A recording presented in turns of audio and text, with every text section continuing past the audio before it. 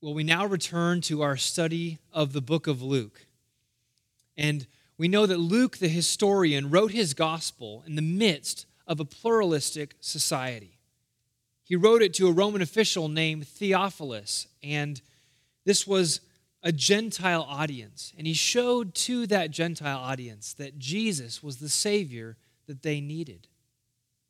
But we know that Jesus was a Jew, and his ministry was all in the context of first century Israel.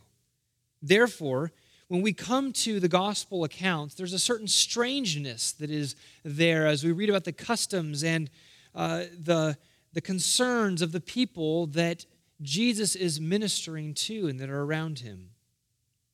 In other words, when we come to the Gospels, it's easy to see how Jesus was the Messiah for Israel, but it can be harder to see why he is the Savior for all mankind. But this brings us back to Luke's purpose for writing. He wrote his gospel so that the Gentile world at that time, and by implication us today, can be able to know how Jesus is the Savior for all.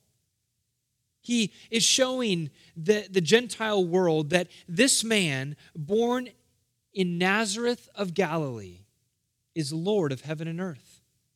And this Jesus demands the worship of all peoples. He demands and is worthy of the allegiance of Jews, of Romans, and even of Americans. And so this means that Luke's presentation of Jesus is just as relevant today as it was when it was written. We need the Gospel of Luke just as much as his original audience did. As you know, here in the West, Christianity is increasingly marginalized. It is seen as not the way of truth, but it is seen as a bigoted and antiquated religious system. And the reason for this is that the claims of Christ, the holiness of God, and the resulting ethical obligations are an affront to our society's way of life. You see, what our culture calls good, the Bible calls evil. And what our culture calls evil, the Bible calls good. And the things in those two categories increase by the day. And these competing worldviews collide almost at every turn. We see it every day. But what Luke wanted to communicate and what we need to see for us in our own day is that our culture, our neighbors, our family, our world need the salvation that Jesus brings. No matter what their theological pre-commitments are, no matter what their current beliefs are, they need Jesus. Because you see, the modern secular ideal is just ancient paganism in a new dress. People want spirituality without religion. They want mystical connections with nature without commandments from a creator. And this new secular, postmodern, choose-your-own-ending approach to spirituality is just as damning as the polytheism that Luke encountered as he wrote in the first century. The polytheism of the Romans, and really just as damning as the self-righteousness of the Jews that Jesus confronted. All these other ways of seeking to have spirituality, to have religion apart from the one true and living God, all winds up in the same place. Jesus called it the wide road to destruction. And so, in other words, our enlightened 21st century desperately needs the Son of God, who Luke records arrived in first century Israel. And in our text today, we're going to see how Luke continues his presentation of Jesus as the unparalleled Savior for humanity. He truly is Jesus for all. And we'll see that even more in our text today. And I invite you to turn in your personal copy of God's Word to Luke chapter 3. The Gospel of Luke chapter 3. The last couple weeks, we've been looking exclusively at the ministry of John the Baptist, as Luke has recorded it for us here in Luke 3. John came on the scene and began to preach a message of repentance. He called people to a baptism of repentance for the forgiveness of sins. And this repentance, this baptism, was all in preparation for the coming Messiah. Jesus was about to step on the scene, was about to bring his ministry of salvation, and the people needed to be ready. They needed to have softened hearts. They needed to have realigned lives. And John is seeking to get the nation ready. But over this week and next, we are going to study verses 15 through 39. We have looked the last few weeks at verses 1 through 14. We're now going to look at the rest of chapter 3, verses 15 through 39. And in this passage, we're going to see that Jesus is shown to be unmatched, unparalleled. There's none that compare to him. And he's unmatched in three significant ways. And we'll look at what these three ways are. And as we look at these, I pray that we are drawn to worship Jesus as our unmatched Savior. Only he is qualified and is able to be the Savior for you and for me. John makes that clear. Luke makes that clear in what he records. We can't miss it. So let's begin. We're going to read for this morning. We're simply going to read verses 15 through 20. Luke chapter 3, verses 15 through 20. It says, "As the people were in expectation, and all were questioning in their hearts concerning John, whether he might be the Christ, John answered them all, saying, I baptize you with water, but he who is mightier than I is coming, the strap of whose sandal I am not worthy to untie. He will baptize you with the Holy Spirit and fire. His winnowing fork is in his hand, to clear his threshing floor and to gather the wheat into his barn. But the chaff he will burn with unquenchable fire." So with many other exhortations, he preached good news to the people. But Herod the Tetrarch, who had been reproved by him for Herodias, his brother's wife, and for all the evil things that Herod had done, added this to them all, that he locked up John in prison. Now, today we are simply going to look at these verses I read encapsulate the first way that we see Jesus as unmatched in the remainder of this chapter. And that particularly is this. In verses 15 through 20, we see his unmatched ministry. Unmatched ministry. And flowing into verse 15, we've been reading and seeing about the ministry of John the Baptist. And we know that John was a powerful preacher. People came from far and wide to hear his message. The other gospel writers speak about how all Judea and Jerusalem came out to him. They traveled 15 to 20 miles to hear John preach. And the crowds could detect the truth that was in this message. This was a prophet of God. There was something unique about him. He was not just another rabbi. No one was preaching like this. In fact, there were several indications with John and his ministry that God was about something new. That what John was doing was not just a continuation of what had been going on, but that God was beginning a new work. Particularly, we see this in just who John was. John was, remember, a Levite by birth. His father was a Levite who worked in the temple. And so by nature of his birth, he too would be a priest who would then be working in the temple as well. But instead, do we find him in the temple preaching? No, we find him far away from the temple, far away from Jerusalem, out in the wilderness. In essence, saying, listen, back there in the temple, you're not going to find the truth. That's not where the future is. That's not where the way of God is. The way of God is found out here in the wilderness. And John was out there preaching. He also see that the indications that there was something new going on in that he came on the scene showing himself to be a prophet of God. In fact, even his clothing was an indication that he stood in the line of prophets. He had, as other gospel writers tell us, a garment of camel's hair with a leather belt. And this was exactly what 2 Kings chapter 1, verse 8 tells us about what Elijah wore. Elijah wore a hairy garment with a leather belt. And therefore, John the Baptist is saying that he is standing in that tradition of prophecy. And remember, there hadn't been a prophet on the scene for over 400 years. And so people knew something new was happening. But most significantly, he preached about a kingdom that was near and the need of repentance to enter it. The rabbis are talking about obedience to the law and obedience to this and that, but none of them are proclaiming that the kingdom of God is here now, that it was at hand, and yet John is here confidently proclaiming that the kingdom is here and that people need to repent to enter into it. And I believe that his baptism out in the wilderness was also significant. Because remember, where did God lead his people, Israel, through when he was forming them as a nation? He took them out of Egypt. He brought them through the wilderness. And they came to the plains of Moab and crossed the Jordan River, conquered Jericho, and then went up into the land. John is baptizing about that same place of those plains of Moab where Israel would have crossed over the Jordan.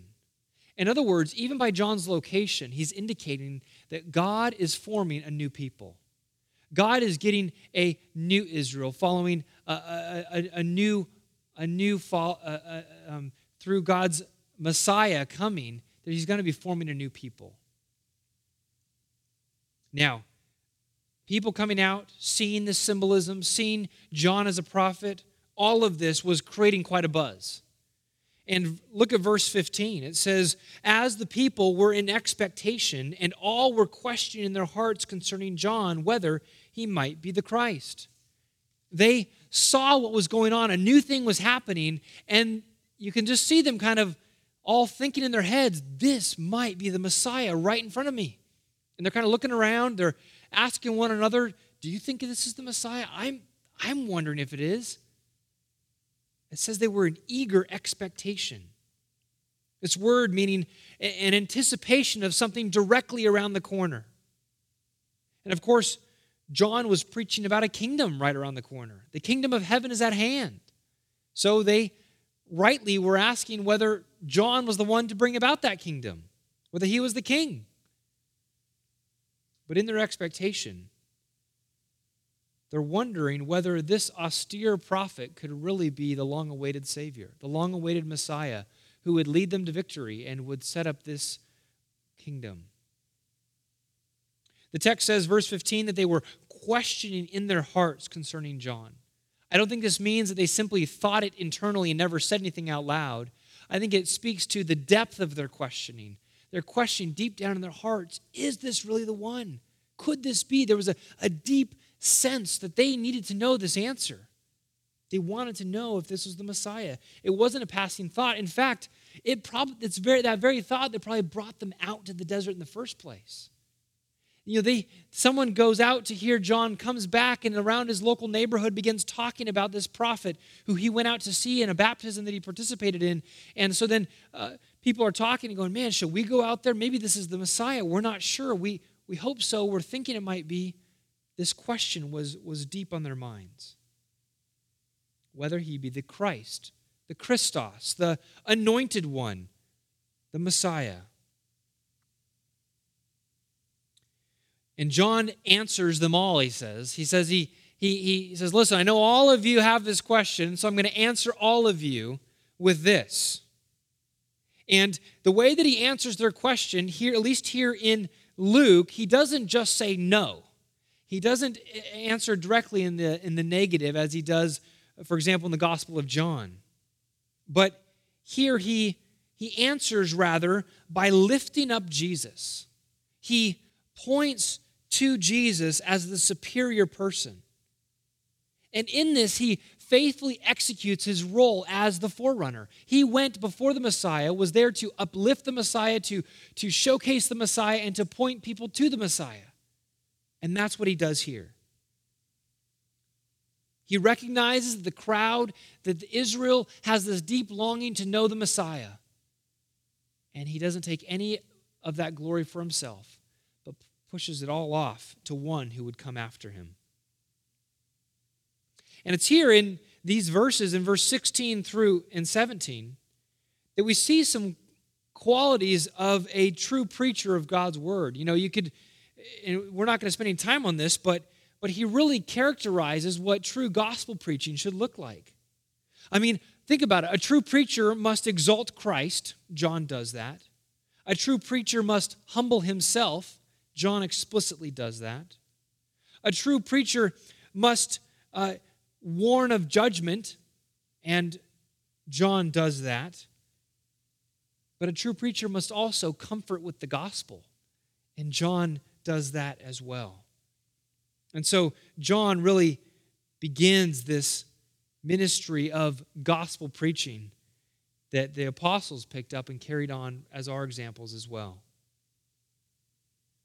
But however, the specific referring to the specific question posed to John, whether he was the Messiah, John denies that title and role of Messiah, and he highlights Jesus' superiority. Jesus is greater. He says, no, I'm not the Messiah. You need to look to the one who's coming. And he does that. He highlights Jesus' superiority in three areas. The first is Jesus' superior might. Jesus' superior might. Look at verse 16. It says, John answered them all, saying, I baptize you with water, but he who is mightier than I is coming. And what I want to focus on first is that phrase, he who is mightier than I. It's here in verse 16 that we see John speaking about the Messiah. This is the first time that John here in Luke's gospel begins to speak of the one who is coming after him. And he calls him the one who is mightier or stronger than I. He doesn't indicate how Jesus is stronger than he is, but John's point is this. He says, you think I am doing something significant here? Then wait till you see the one who surpasses me in power.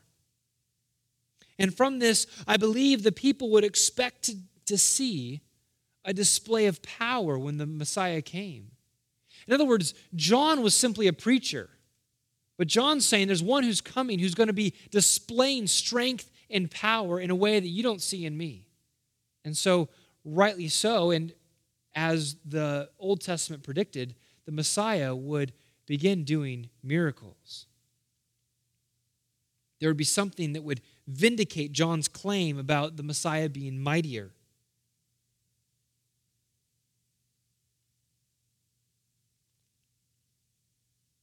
But not only would Jesus' might and his strength be demonstrated in the miracles that he would perform along with his preaching, but we know that his might and his power would be completely and fully demonstrated in his defeat of sin and the devil at the cross.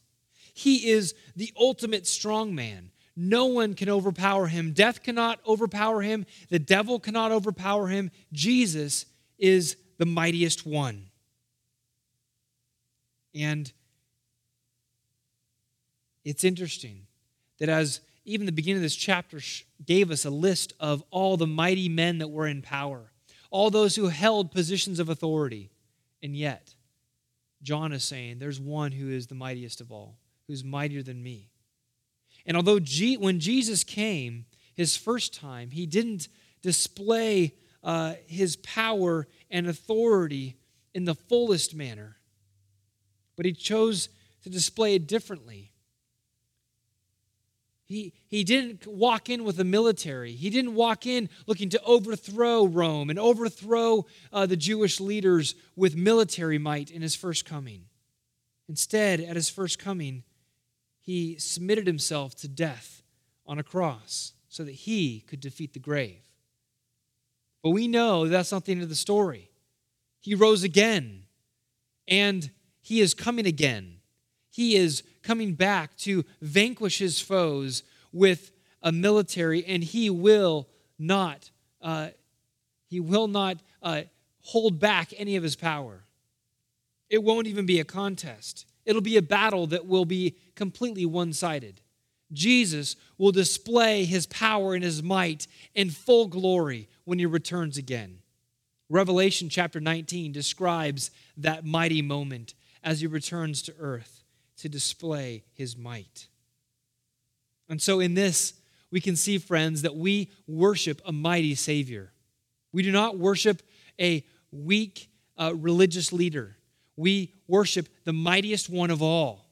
And this is important. Of course, the cross was a stumbling block to the Greeks. They couldn't understand. It was foolishness. They couldn't understand how your God could be crucified. It seems so weak. It seems so pitiful. And yet we know that it was through that Jesus displayed his mighty power. And we know that that's not the end of the story. He will return again to display that for all to see. So John not only highlights Jesus' superior might, but he also next highlights Jesus' superior majesty. Jesus' superior majesty. Again, we see this in verse 16. He says, I baptize you with water, but he who is mightier than I is coming, the strap of whose sandals I am not worthy to untie.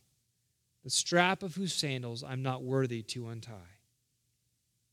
After exalting Jesus' strength, he then magnifies Jesus' worth.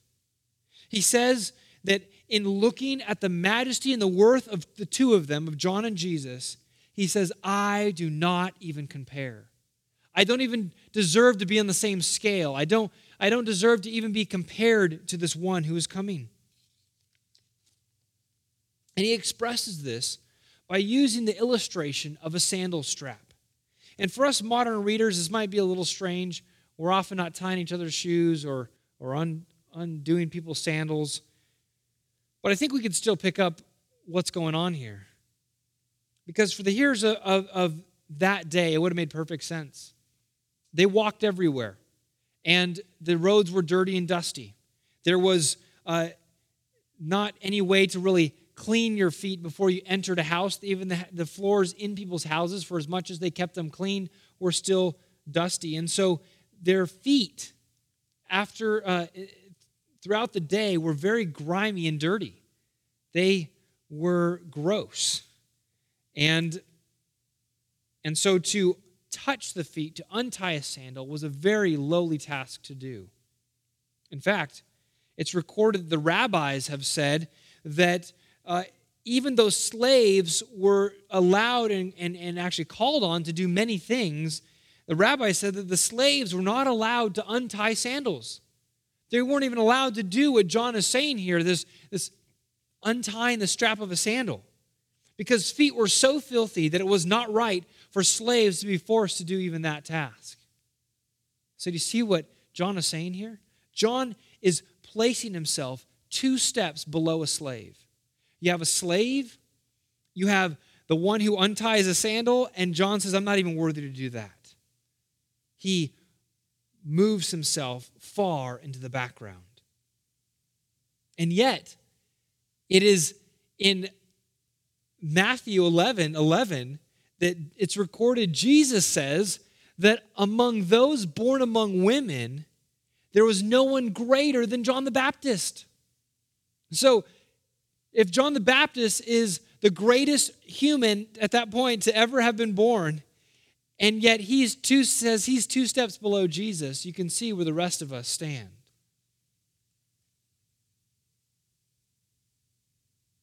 I mean, the humility of John is truly amazing. It's incredible. He's been preparing his whole life for this role.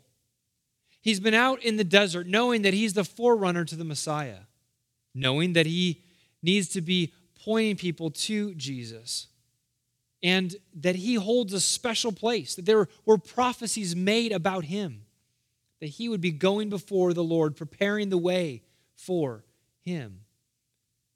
And yet, John takes no pride in this. John takes no credit in this. He takes the lowest seat possible. He does not see himself sitting at the right hand of the throne. He does not envision a special position in the kingdom because he is the Messiah's forerunner. He says, I am not worthy to even touch his dirty sandal. His sandal is too glorious and too majestic for me to even touch that. John understood the majesty of Jesus before anybody else did. Before Jesus had performed any miracles, John knew the greatness of this man and how far short he fell in comparison. And there's a lesson in this for all of us. John models for us what a proper response to the majesty of Jesus should be. That we should all take the lower seat, that we should all recognize that Jesus is far and above, more majestic than us. We must sense deep down in our bones that we are unworthy to do even the most menial tasks for him. Unfortunately, I think it's possible for us to take our salvation for granted, for Jesus to simply become our friend, or to be to some like a spiritual Santa Claus, where we're thankful for what he does for us, but there's no majesty. There's no bowing before him. We've tamed and domesticated Jesus so that he is not the one that we bow down before. In fact, I'm convinced that many who claim the name of Jesus in this country do not know the Jesus that John knew. They do not see Jesus as John saw him. To them, he's just a nice friend, but he's not the awesome, majestic Lord. We need to follow in John's footsteps and see this Jesus who is unmatched, this Jesus who holds all majesty, and that we do not deserve to be called his friend. We do not deserve to be associated with him at all, to even touch his filthy sandal. And so we need to ask ourselves, do we sense deep down our unworthiness to know and be known by Christ? Yes, salvation in Jesus is such a gift, and hallelujah, we're so thankful for it, and we rejoice in it, and we can go with boldness and confidence before the throne, as the Bible calls us to. But in that boldness, there's a humility that we recognize we are unworthy to be there. May we be able to say with John, as recorded in John 3:30, he must increase and I must decrease. He must increase and I must decrease. That was John's heartbeat. And we see that even here. So when John is asked whether he's the Messiah, he says, no, he's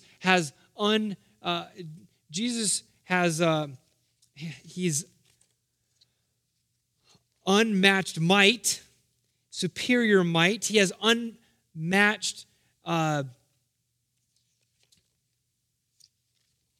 forgive me, I'm forgetting my points here. He has superior might, he has superior majesty.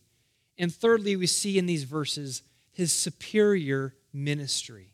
His superior ministry. And this is really where John spends the bulk of his time, and where we're going to spend the bulk of our time as well, as John here, and Luke as he's recording it, that Jesus is the unmatched Messiah. And we see that primarily in his ministry. That he has a different ministry, a superior ministry. We see this in the end of verse 16 and 17.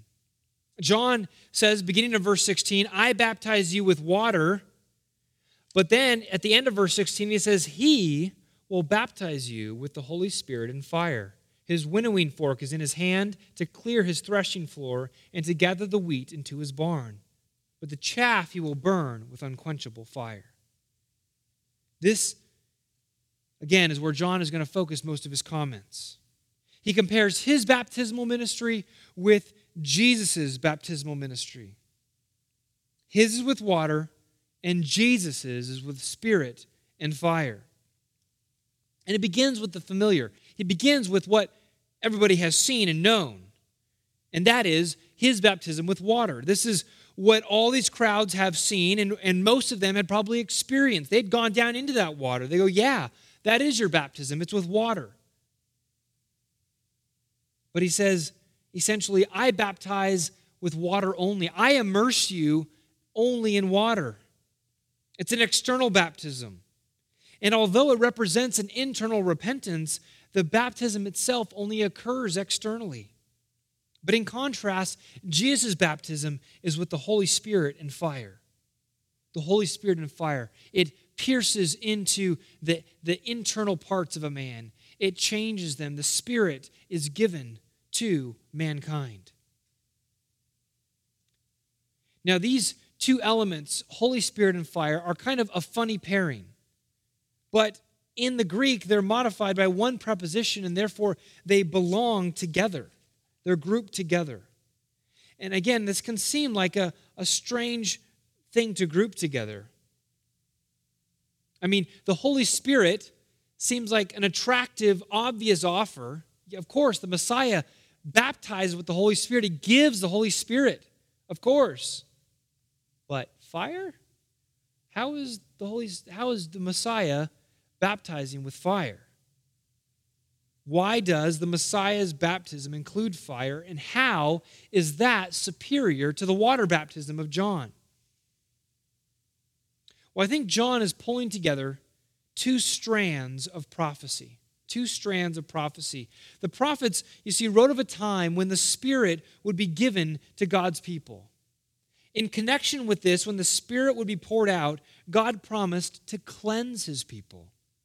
And this cleansing has been related or spoken of in relation to fire as well. I want to draw your attention to two passages. First is Ezekiel chapter 36. Ezekiel chapter 36. And you can turn there. Ezekiel 36. This is in the passage speaking about the new covenant that God would bring upon His people and make with His people, and the results that it would have upon them. In Ezekiel chapter 36, verse 25 through 27, the Lord God says this: I will sprinkle clean water on you, and you shall be clean from all your cleannesses, and from all your idols I will cleanse you. And I will give you a new heart, and a new spirit I will put within you, and I will remove the heart of stone from your flesh and give you a heart of flesh. And I will put my spirit within you and cause you to walk in my statutes and to be careful to obey my rules. So you see this connection of the giving of the Spirit and this cleansing that's taking place. God's going to put His Spirit in His people. They're going to be cleansed from all their uncleannesses and their idols. So there's this purging, this cleansing that's taking place with the Spirit. But continue to go back to Isaiah. We're going to look at Isaiah chapter 4, another passage that speaks about the cleansing of His people. Isaiah chapter 4, looking verses 2 through 4. Isaiah 4, verses 2 through 4.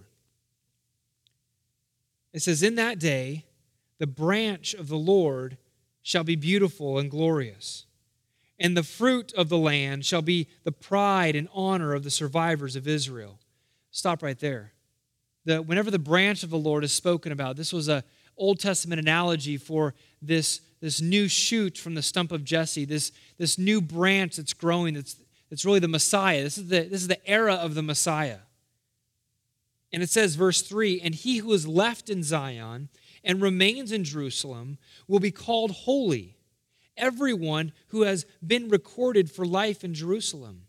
Verse 4, when the Lord shall have washed away the filth of the daughters of Zion and cleansed the bloodstains of Jerusalem from its midst by a spirit of judgment and by a spirit of burning. Do you see that? That in the Messiah's day, the Lord is going to be cleansing His people. And there's going to be this washing them clean, washing away the filth, and particularly by a spirit of judgment and a spirit of burning or a spirit of purging. And so I think these are the things that John, as he's speaking in Luke chapter 3, is bringing together and speaking about the ministry of the Messiah. That Jesus is going to baptize with the Holy Spirit and fire. And biblical scholars agree that the baptism of the Spirit seems to be, as we know later on through the New Testament, is this what happens at the moment of conversion, that when someone repents and believes that the Spirit of God is given to them, and they are baptized in the Spirit into one body, as Paul says in 1 Corinthians 12. And this happened at the day of Pentecost, when the Holy Spirit was given. After Jesus had ascended to heaven, he sent the Spirit. He sent the gift of his Spirit.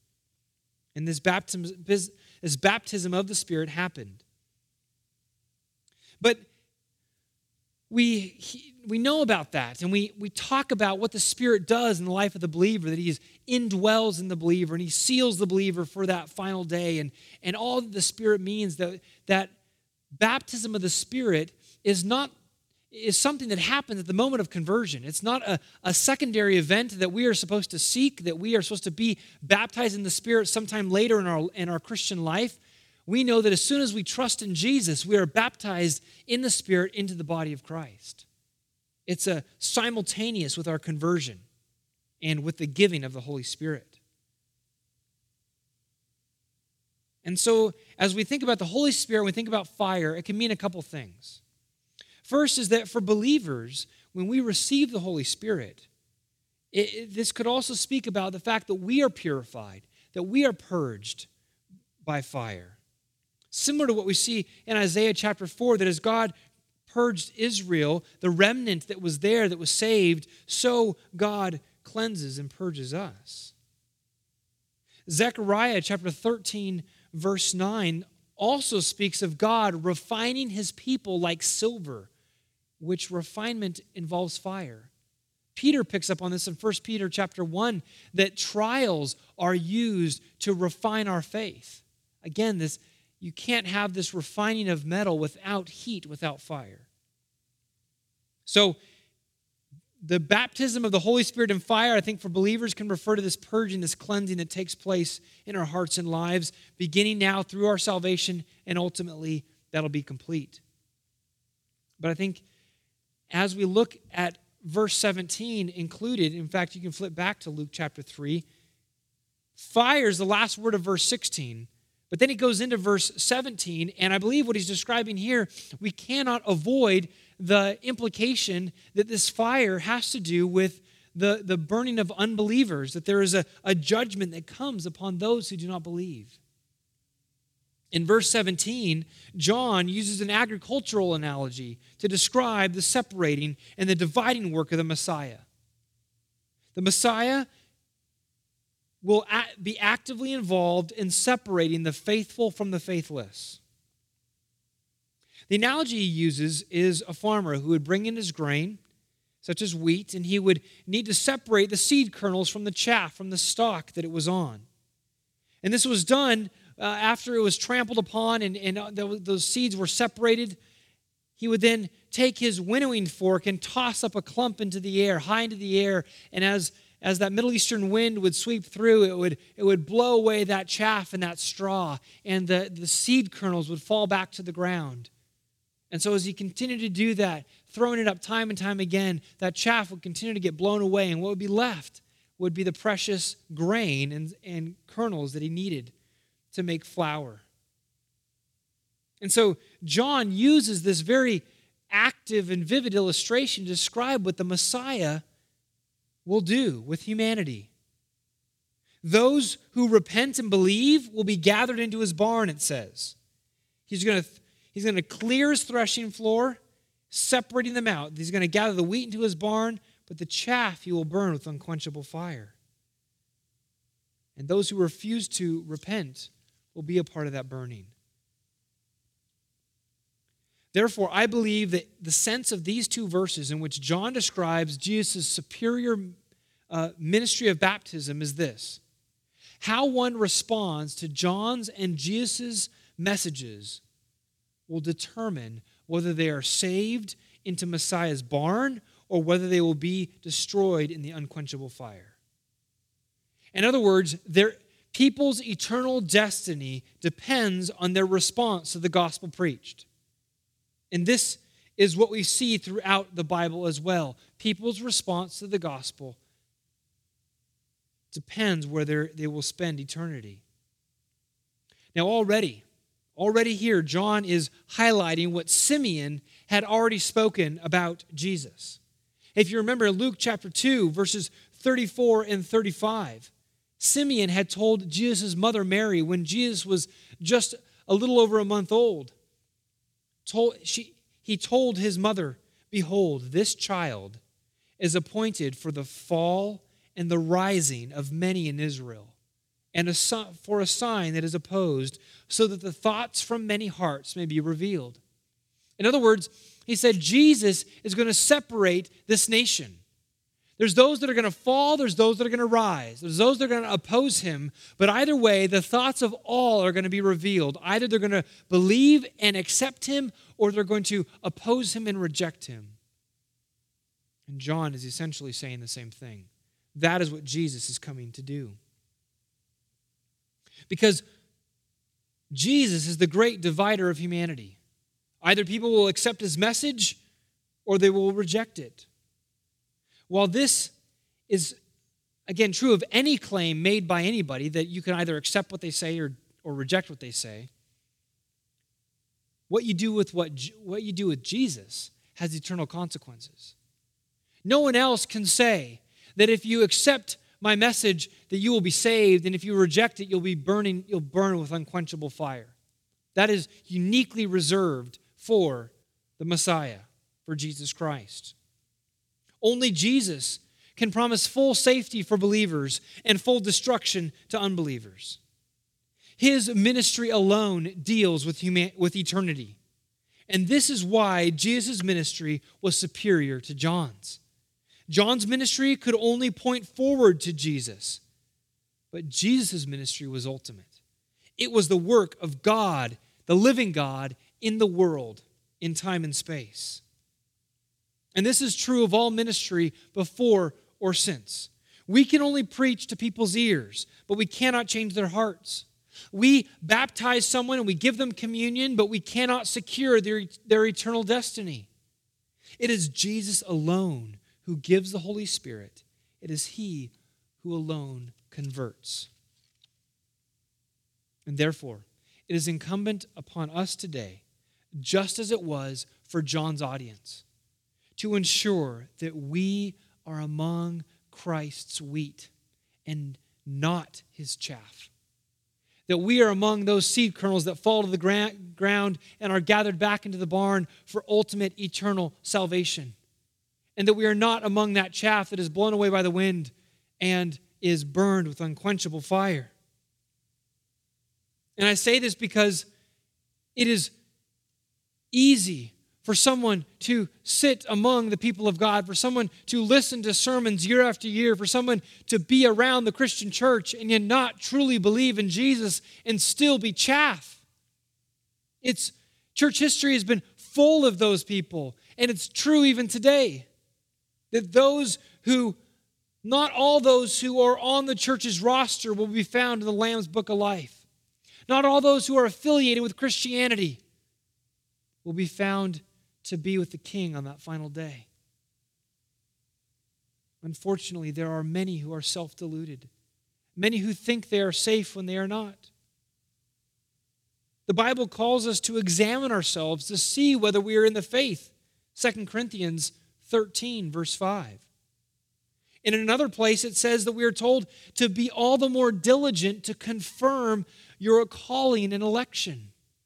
The reason these warnings and these exhortations are in the Scriptures, folks, is because Paul and Peter both knew that there would be those reading their letters and consequently those listening to the preaching of God's word in the generations afterward who would think that they are saved, to think that they are on the side of the Messiah and yet have never truly repented, have never really surrendered their life to Jesus, and do not have their names written in the Lamb's Book of Life. The delusion is very real. You'll remember that Jesus told of people coming before the throne of God on that last day, and they cry out to Jesus and say, Lord, Lord, did we not do great ministry in your name? Didn't we work for you? Weren't we proclaiming your gospel? They expected that they would receive salvation. But astonishingly, Jesus will declare to them, I never knew you. Depart from me, you workers of lawlessness. Scary words that those who can do ministry, serve in the church, do things and speak Jesus' name, and yet be so self-deluded that they do not know Christ, and Christ doesn't know them. And in fact, they're workers of lawlessness, Jesus says. It is easy for a faker. It's easy for hypocrites to spend their entire life in the church. They've learned how to talk the Christian talk. They know the right events, the right things to show up for. They know how to respond to questions in small groups that will not raise any eyebrows. They know how to give a prayer request that reveals nothing but satisfies the group. But see, the hypocrite is often not just fooling everyone around them, they're also often fooling themselves. They think that they are on the gospel road to life, but they are on the religious road to death. They are trusting in their own good deeds to save them. They compare themselves with others and think that they're not that bad. And this is what sets the true gospel apart from all other religious and, frankly, non-religious systems, religious and secular systems. The gospel is a message of self-denial and self-bankruptcy.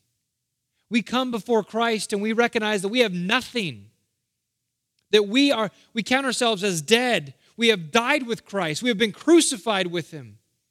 Our essential self, our righteousness is dead.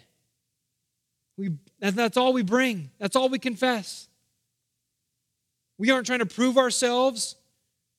We aren't trying to save ourselves. We aren't trying to make ourselves more righteous. You see, that's what all other worldviews and other systems of salvation try to teach. That is self-righteousness and self-redemption.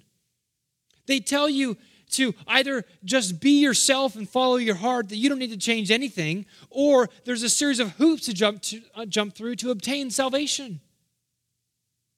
You see, the human heart is bent towards self-justification and self-righteousness. If we're honest with ourselves, we recognize that. We want to do it ourselves. We want to do it spiritually ourselves. And that concept of being completely dependent, ultimately for salvation, even every day, to accomplish any good, we are dependent upon God, is an affront to our pride.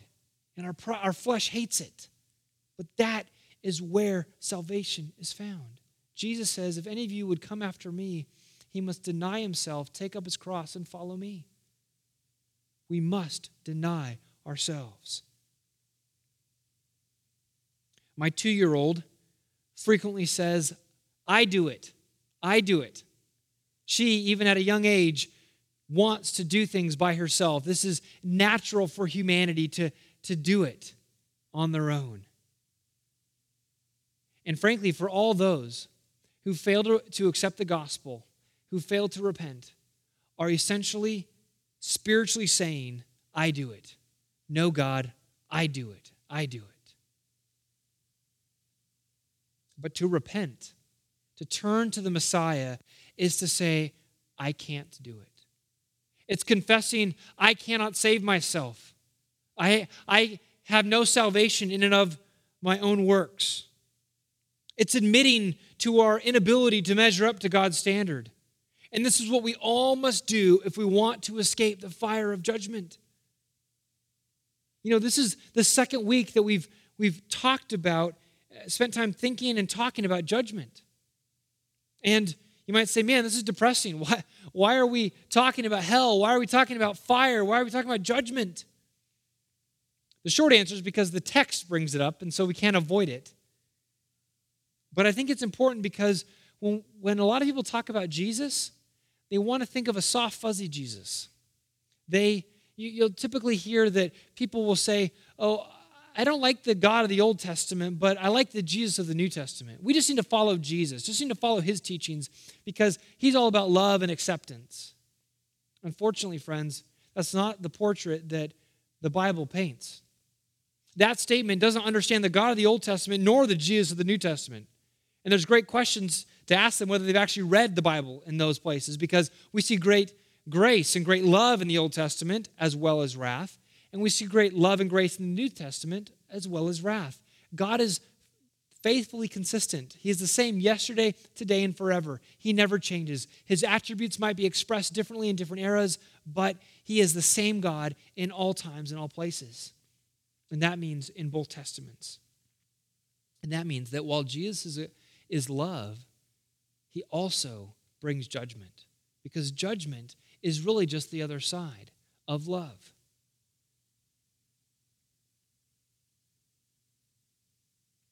The point is this: we must submit to Jesus as Lord for us to receive the baptism of the Spirit, for us to be purged of our sin, and for us to be gathered into the barn of the Messiah, to be in that heavenly dwelling, that place where we are safe and the unquenchable fire cannot touch us. But if we refuse to submit to Jesus, we will one day be chaff that will be burned by unquenchable fire. It's a matter of eternal consequence. It's a matter of life and death, what we do with Jesus. And so I ask you to examine your heart this morning. Where do you stand with the Lord? If it is just you and him, would he say, "Depart from me, I never knew you"? Or would he say, "Well done, my good and faithful servant. Welcome in the joy of your master"? You can have the confidence of knowing that you belong to Jesus today. You must repent of your sins, believe in Jesus, knowing that he is the Son of God given for you. And you can put your head on the pillow tonight knowing that you are found in Christ. And once you are united to Jesus, once you are found in him, once you are a kernel belonging to Christ, you cannot switch back. Salvation is irreversible. We are forever his when we are united to Jesus, when we are given the Spirit of God. He never removes the Spirit from us. He gives it to us eternally. And so I call on all of us to examine our hearts. And if you do not know Jesus, if you have not repented and put your trust in him, repent today. Trust in him, because there is an unquenchable fire that is awaiting you if you do not. I don't say that simply to scare you. I say that to give you truth, because that is what the Bible tells us. So we've been looking here at how Jesus' ministry is unmatched. It's a superior ministry. But after Luke records how John exalts Jesus' ministry, talking about how his baptism is better than John's, he then closes out the narrative about John by talking about how the remainder of John's ministry. And he does this in verses 18 through 20. And we'll just quickly look at these verses as we finish this morning. First, we have verse 18 that is really just this kind of summary verse that summarizes John's ministry. At verse 18, look at it with me. It says, "So with many other exhortations, he preached the good news to the people." Exhortations means he urged, he pleaded, he admonished the people. We've already seen John preaching this way, but it tells us that he continued to do that. He never slowed down, he never gave up. And these exhortations were part of his broader task of preaching the good news. It says that with other exhortations, he preached good news. That those three words, preach good news, really are found in one verb in the Greek, which if we were to transliterate it into English, it would literally be he was gospelizing the people, or he was good newsing the people, which aren't really words in English, but it helps to capture the essence of this word. John was gospelizing. He was preaching this good news with exhortations. Again, reminding us that the good news that needs to go to humanity includes the bad news as well.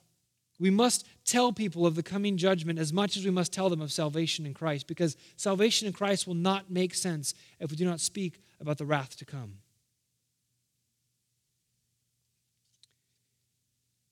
And even though John gave hard words to the crowds, to the people, he remained incredibly popular. In fact, people continued to go out to them. He was stirring up excitement over the coming Messiah, and the people hoped this would mean the end of Roman oppression and the beginning of a dominant Jewish nation in which the Messianic kingdom would be set up. The Messiah would vanquish their enemies, and they would be the crown of the earth. But we know even though he was popular with the people, he wasn't popular with the authorities. He wasn't popular with the authorities. But we see that his popularity continued on even after John left the scene. As we're going to see, John dies. John does not still alive to see the cross and the resurrection.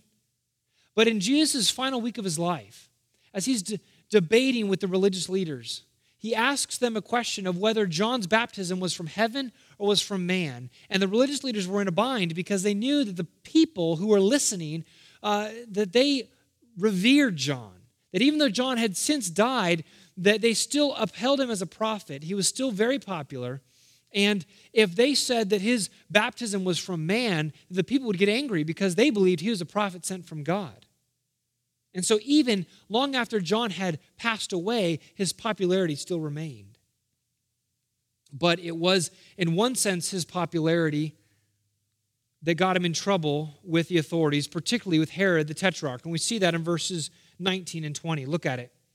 It says, "But Herod the Tetrarch, who had been reproved by him for Herodias, his brother's wife, and for all the evil things that Herod had done, added this to them all, that he locked up John in prison."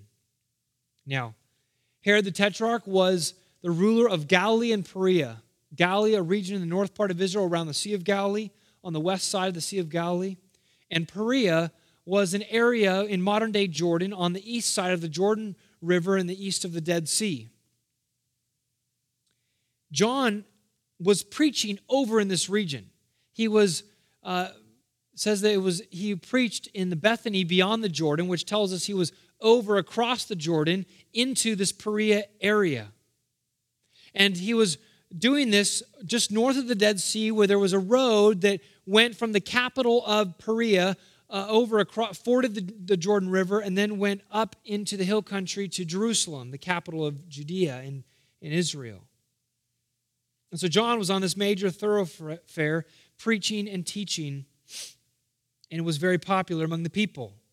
And it was because of this popularity that Herod was worried that John could potentially raise up a political group against him.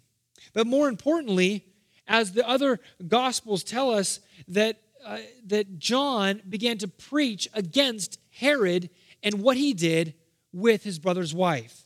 Luke tells us that John reproved Herod for Herodias, his brother's wife. Herodias was married to Philip the Tetrarch, and ironically, Herodias was the niece of both Herod and Philip. So this was one tight, immoral little circle of marriages. So Herodias was married to Philip, and Herod Antipas arranged this with Herodias that Herodias would leave Philip and come and be married to Herod Antipas, and that's what they did. And John boldly confronted Herod. Matthew 14 records his words in which he says, "It is not lawful for you to have her." Herod clearly breaking his vow to his wife and stealing another man's wife, the immorality abounded. And for this uncomfortable message, Herod did not like John. And the text says in Matthew that he wanted to kill John for this, but it was John's popularity that actually kept him from killing John. And so he did the next best thing. He put John in prison. He couldn't kill him, so he puts him in prison. Now, it's important to note that here in Luke, Luke records John going to prison here, really before Jesus is even baptized, which we know is not the case because in the next verses, John is the one who baptizes Jesus. So Luke is including it here thematically, not chronologically. We know chronologically John had a whole other year of ministry after Jesus started his ministry before he was put in prison. But Luke includes it here because as he's telling the story, he is closing out the chapter of John, and the curtain is going to open again with Jesus, and Jesus is going to be the dominant story of the narrative from here on out. And so in order to close down the John narrative, he includes the information here about him being put in prison. We know from the other gospel writers that a year or two after his imprisonment, John was beheaded by Herod. And we won't go into the details of his death because it doesn't pertain to our narrative here. But you can read about it in Matthew chapter 14. But what can we gain from these final verses about John and his ministry? I think there's two things that we can pick up here that we'll look at right before we close. First is that faithfulness is our calling. That just as John was faithful to what God had called him to, we need to be faithful to what God has called us to. John didn't minister very long. He ministered maybe a year and a half. And then he was put in prison. And then he had another year and a half, maybe two, before he was beheaded. He had a very short ministry. And yet he did exactly what God had called him to. He could go to the grave in peace, knowing that he had fulfilled what God had told him to do. And same with us. We need to be faithful to what God has called us to. Be faithful to the gospel. Be faithful to proclaim that gospel. And know that God is pleased with that. But the second thing that we learn from John's ministry is that our reward as Christians is often not found in this world. In fact, we know that the ultimate reward is awaiting us on the other side of the grave. Jesus says, "This world has hated me, it will hate you as well." There's great opposition that we find in this world. Therefore, it should not surprise us when there are fiery trials that come upon us, when there's opposition, when there's persecution. John experienced it, Jesus experienced it, the apostles experienced it. Church history shows that the church has experienced it all through the ages. It should not surprise us. And yet, we can be faithful to the end as John was. And so, I pray that God may find us faithful doing what John did. And that was magnifying the unmatched Messiah. Let's close in a word of prayer. Our Father, we indeed want to be faithful.